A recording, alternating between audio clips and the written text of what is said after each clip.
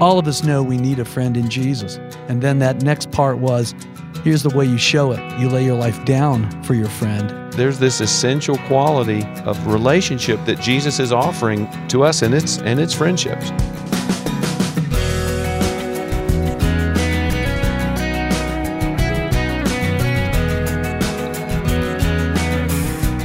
Welcome, everyone, to this week's edition of First Person, a conversational program introducing you to guests who always share an interesting perspective. I'm Wayne Shepherd, and this week 2 men join me to tell their story of friendship. We'll talk with Michael Card and Scott Rowley. Before I introduce Mike and Scott to you today, I want to tell you about our website, firstpersoninterview.com, which archives all of these first-person interviews for you to listen to anytime. There's also a calendar of upcoming guests and topics, and of course, more detail about today's guests. firstpersoninterview.com. We're also found online at facebook.com/firstpersoninterview.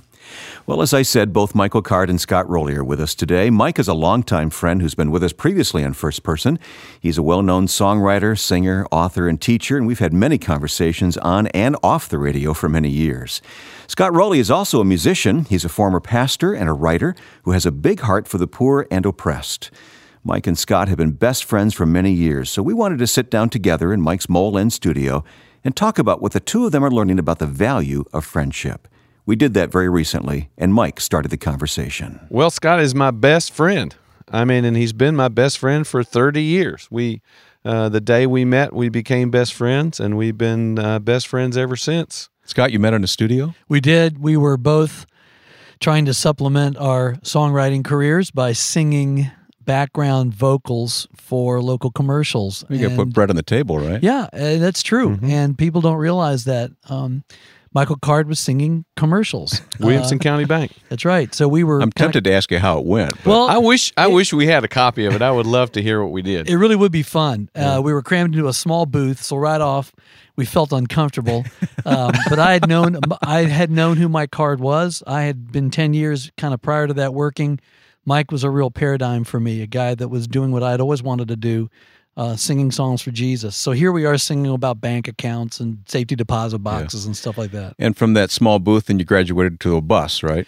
Well, there you go. It took a while to get there, but I remember coming out when he was loading out his cabin. He was building a cabin on this property.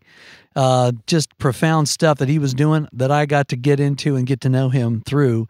And from there, as he said, an immediate friendship was formed. The bus was the touring bus. You guys traveled the country singing together at times. Well, we started in a van, though, and that was one of the ways our friendships really survived. Our friendship really developed is in the old days. I mean, we're in the van and we drive all night to wherever the next place is. And Scott was the only person who's driving I trusted, and I was the only person who's driving he trusted. We are both excellent drivers, I must say. But and then when we had we graduated to an equipment truck, I was able to drive that, or we'd be able to share the driving. But the point is, we'd stay up all night and we talk all night, and we're constantly everywhere we get. We're so hoarse from talking all night long that it's hard to sing. So we're hoarse all the time. Right. And we just did a thing together in Chicago, and we drove all night long to get to Chicago. I bid you guys fond farewell as you were heading off into the night. Oh, that's right. That's right. You were there. Right. So how long did that go on? I mean, years. Yeah. We what's funny is we had a mutual booking agent. He was actually Mike's agent, Wes Yoder, who I would then pick the scraps off whenever Mike wasn't doing something. Wes would send me over. And I liked that, actually, because they loved Mike, all these promoters. So anyway, one day he called and said, hey, listen, the guy, Don Potter, was your guitar player. Yeah, that was a long time ago. That was a long time ago. Anyway, so he called me and said, hey, we've got these 12 dates. Would you fly out and meet Mike in Washington, D.C., and just stay with him through these 12 dates? And, of course, I was like, yes, I'd love to do that. And those 12 dates turned into about 6 years. And it really was an amazing opportunity for us. And those 6 years have turned into 30 years. 30, yeah. 30 years. Plus, yeah. So let's talk about friendship. Well, it's what we're learning, because we're kind of exploring this idea together right now, the idea of spiritual friendship. I think ground zero is it's a gift. It's grace. It's a gracious gift of God Yeah. We talk about it in light of the opportunity that you have with somebody that you're close with to be self-sacrificing. Yeah. That you find this great gift, and the great blessing of it is I'm able to give myself up, that I would actually die to myself. That's what we're seeing is true friendship. But biblically, Michael, and as he's been exploring it scripturally, and me as well, we're finding lots of evidence in the Bible about friendship. Yeah, especially Jesus' approach, his offering of himself. Okay, I want to talk about that, but there must have been some bumps along the way. Oh, that you grew through. Our right? bumps between in our the two of relationship. you. Yeah. Well, Mike is a great practical joker, and he pulls off great practical jokes, like drenching me with water, that kind of stuff. Oh, that was funny. I mean, those are adolescent. So that things. didn't go over very well? No, I've resented him for it ever since. That was really funny. It was really funny. That Yeah, we was had in one great San Antonio, moment. Texas. Yeah, one great moment in San Antonio where we were picked up. Now this is an unusual thing that we were actually in a limousine. Okay, you have to understand we never were in we don't limousines. do limos. Yeah, No. Michael Card is a driver. He doesn't get driven. Okay, Yes. so and here's how classy it was. He said, "Do you mind if I stop by a car wash on the way?" So we thought this is Why not? suitable for us. Yeah. Perfect. So he stops. Make a long story short, while the robo wash is going around, And Scott, I'm in the front seat, and Scott's in the back and seat. I'm in the back, tack, tack, tack, tack, like I am now, real obnoxious. So all of a sudden, as the robo wash comes around to my window goes down. I go, brother. I reached over and rolled his window down just as the sprayer came by. Yeah, it was I wish I beautiful. could have seen that. I do think we've had. I don't think we've ever fundamentally disagreed about anything. I don't think we've actually. I don't think we've ever had a fight. That's kind of maybe a little in self-denial, but Well, we had a split. We did that's have true. one split for Right. about 6 months. Yeah. Over a church issue. yeah. And I legitimately felt a certain way. He legitimately felt a Yep. certain way. It just was a presence Yep. that we were trying to discern. Yep. Let me say this: he was right, Mike, your turn. which makes him feel good. But what happens? I mean, I go back to I go to your office, right, and we just start crying. Yeah. I mean, we just held each other, and you know how you you can't talk when you're. I mean, I'm crying that hard, and the thing I kept saying was, and it makes me cry to think about it now. I told him I felt so alone. I mean, for 6-7 weeks, 8 weeks, I felt so alone because, this person who was so fundamental to my walk with Christ, wasn't there. Do you think what you guys had and have is rare among men? Well, I don't think it has to be. I think it is. Yeah, it's a good but I answer. think it's more the culture that teaches men not to pursue this. Yeah, absolutely. And we talk a lot about the models of friendship, the Facebook, I like you, I unlike you, that sort of thing. Pretty superficial. But I think Scott's right. Even more than that, what you see on TV, you don't see, real true friendships, not self-sacrificing friendships. Friendships tend to be based on what can you do for me. Yeah, and as the culture grows less and less committed, friendship does demonstrate something that's more eternal and right. Yeah, the kind of friendship we're talking about. So have you tried to define the kind of friendship you're talking about? We're in the process of doing that. It's hard. Yeah, we're calling it spiritual friendship, and Christ is our our paradigm, our exemplar, and I think right now the most we can say is it is fundamentally based on grace. It's a gift, and the fabric of it has to do with being a servant. The paradigm moment is Jesus washing the feet of his disciples. That's what we do. That's what that's sort of the paradigm of friendship. A lot of people would put this in the context of family. And of course, you each have families and you love your families very deeply, but this is different. Yeah, I think it is different. I think you can, in another slightly different sense, you can obviously be friends with your sons and daughters and your wives. We have caught a degree of flack for this, but I think very qualified. We're very careful to say this. Okay, so proviso. We're listening carefully. Okay.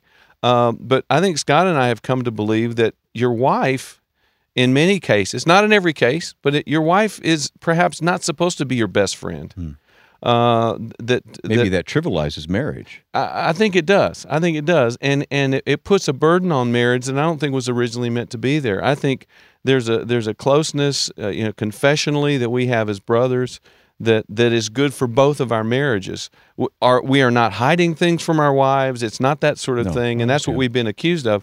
But I suggest to you that maybe a good marriage needs the wife needs a good lady friend, and the husband needs a good man friend, a confidant. Yeah. And truly, you are friends with your spouse. I mean, Sure. there's the truth. From there, what does it mean to confess your sins one to another? And we all know, and certainly as a counselor, I know that some of the most brutal things have been said in the name of honesty, which is maybe not trivializing, but overemphasizing certain aspects of the relationships between a husband and wife. And I think there's a spiritual discernment that goes in that. So what we're exploring is how do you challenge, and again, we're men, so we're challenging men, but this is going to involve women as well. There's a huge part of this that is engaged with how are women friends, and how are we friends with women. Yeah. And that's kind of the territory we're moving into along with Lynn Cohick, who is your friend from Wheaton, who is a wonderful friend and a Bible scholar. We're exploring the dimensions of Jesus, the friendships that Jesus had with women, which he clearly did have, and which were very countercultural in his time. Men weren't friends with women. Men weren't friends with their own wives. They didn't speak to their wives in public, that sort of thing. And yet, as we are exploring this together, and again, we're still in process, we see Jesus in partnership and ministry with women. So this is very much a work in progress for the two of you. We're catching you right on the cusp of this, right? Right. And I mean, your friendship has been a long-lasting friendship. Right. But coming to grips with this biblically is what you're doing right now. Now, I think right now, I've come through my friendship crisis Mike met me in. I needed a friend, and he was there, as he always is. So, this is a salient moment for us. Well, that's where it popped out. It popped out, and hey, we've got something special here. Let's talk about it. Yeah. And we will continue to talk about it with both Scott Rowley and Michael Card coming up today on First Person. Next time, you've probably heard Charles Morris on the Haven broadcast, but do you know his story of transformation? If we just can have the gumption to just make our way to the foot of the cross, and for the rest of our lives, hang on to the cross, that's the freedom. And it's only in Christ. A very personal and revealing conversation with a father and a follower of Christ. Charles Morris joins us next time on First Person.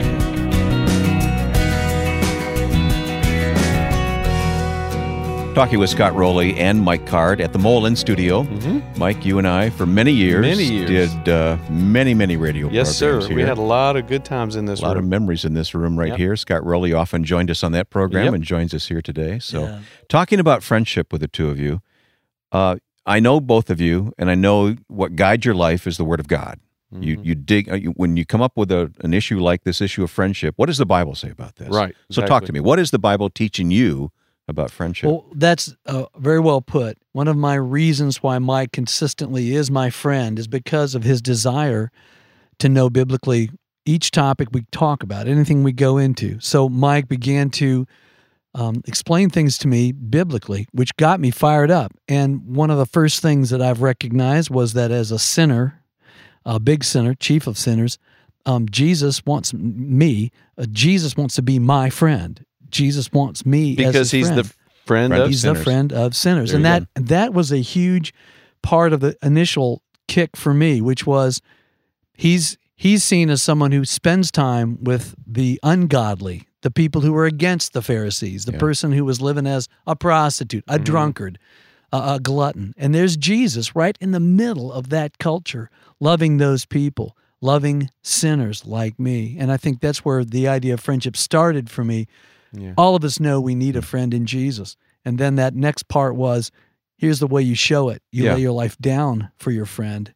And that was the other scripture that as Mike began to mine that out, man, that just knocked me out. He demonstrates his love by dying for us. Yeah, I mean, we spent a lot of time looking at Jesus and Peter. I think that's the principal friendship that you have portrayed in the Gospels. And what we're doing together now is we're looking through the Gospels together and sort of deducing, and that's, you got to confess, the Gospels aren't a book about Jesus' friendships, right? They're a testimony about who Jesus is so we can believe in him. But having said that, Jesus used the words friends. And for us, that at least for me, that most significant moment when it's the longest discourse we have of Jesus in John, when he's walking them to the Garden of Gethsemane right before he's arrested, that discourse is on friendship. And he uses the word, philoi, friend.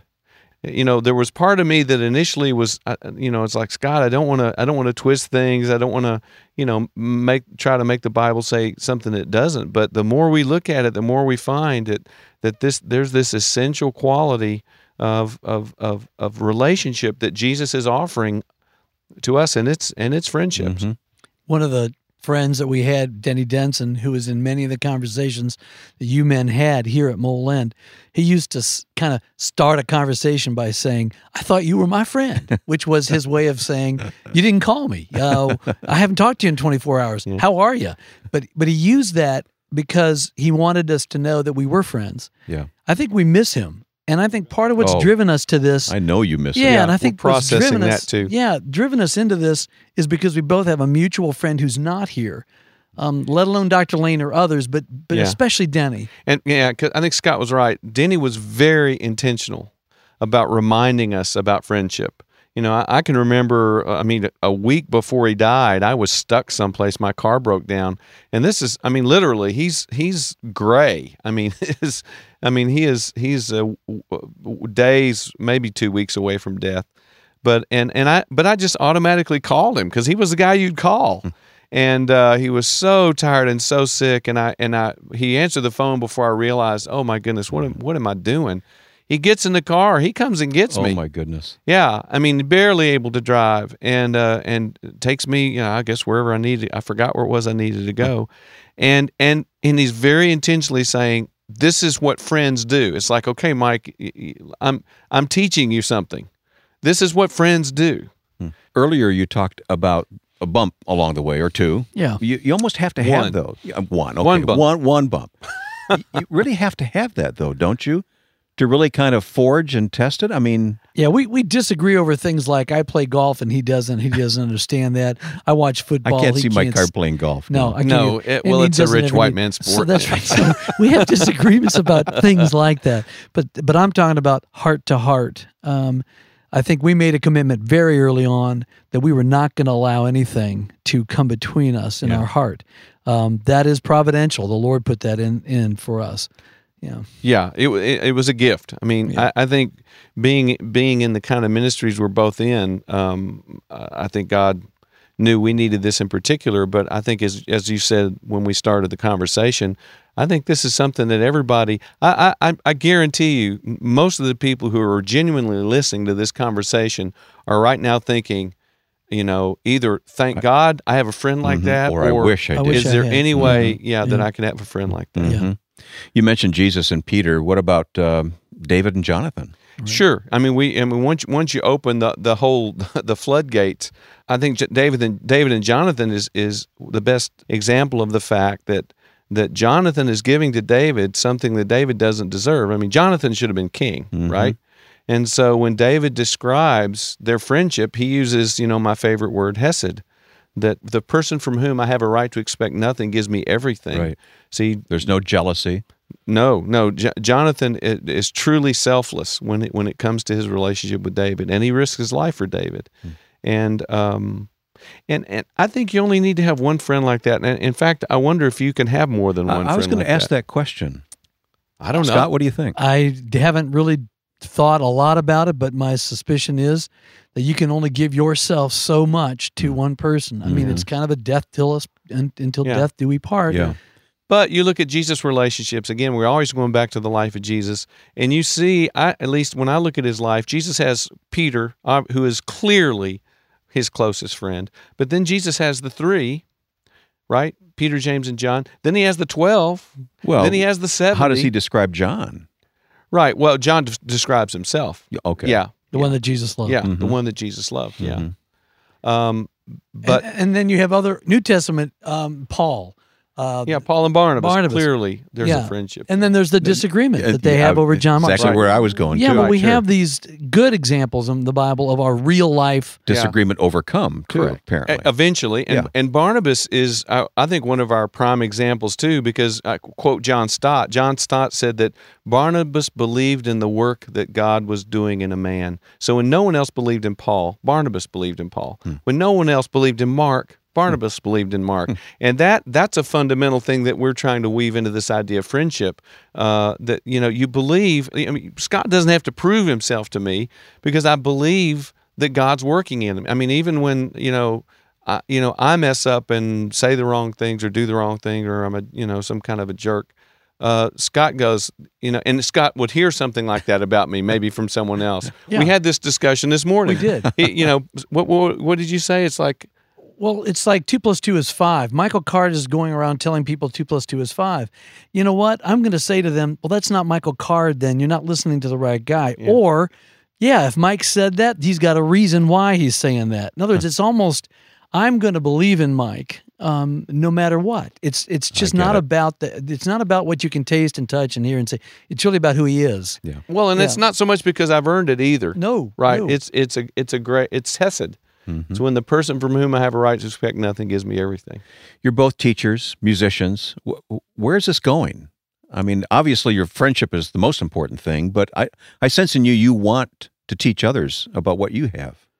Well, again, that takes on a huge responsibility, and I would take a deep breath to say that we're going to teach anybody about anything. I mean, Right. I love the fact that Mike, in his concert, allows people to know right from the start, we're going to spend 2 hours singing and talking about Jesus. That's what this is about. It's about Jesus. If Jesus leads us to an opportunity, we want to talk about friendship, but it's not sort of a plan. We don't really have much of an intention. Yeah. I know we'd love to think about it more, certainly pray about Yeah, it. we kind of caught you in the middle of this, didn't Yeah. we? Well, we've written songs. I mean, it's mostly Scott has written songs about friendship. Brother to Brother, is one that he wrote.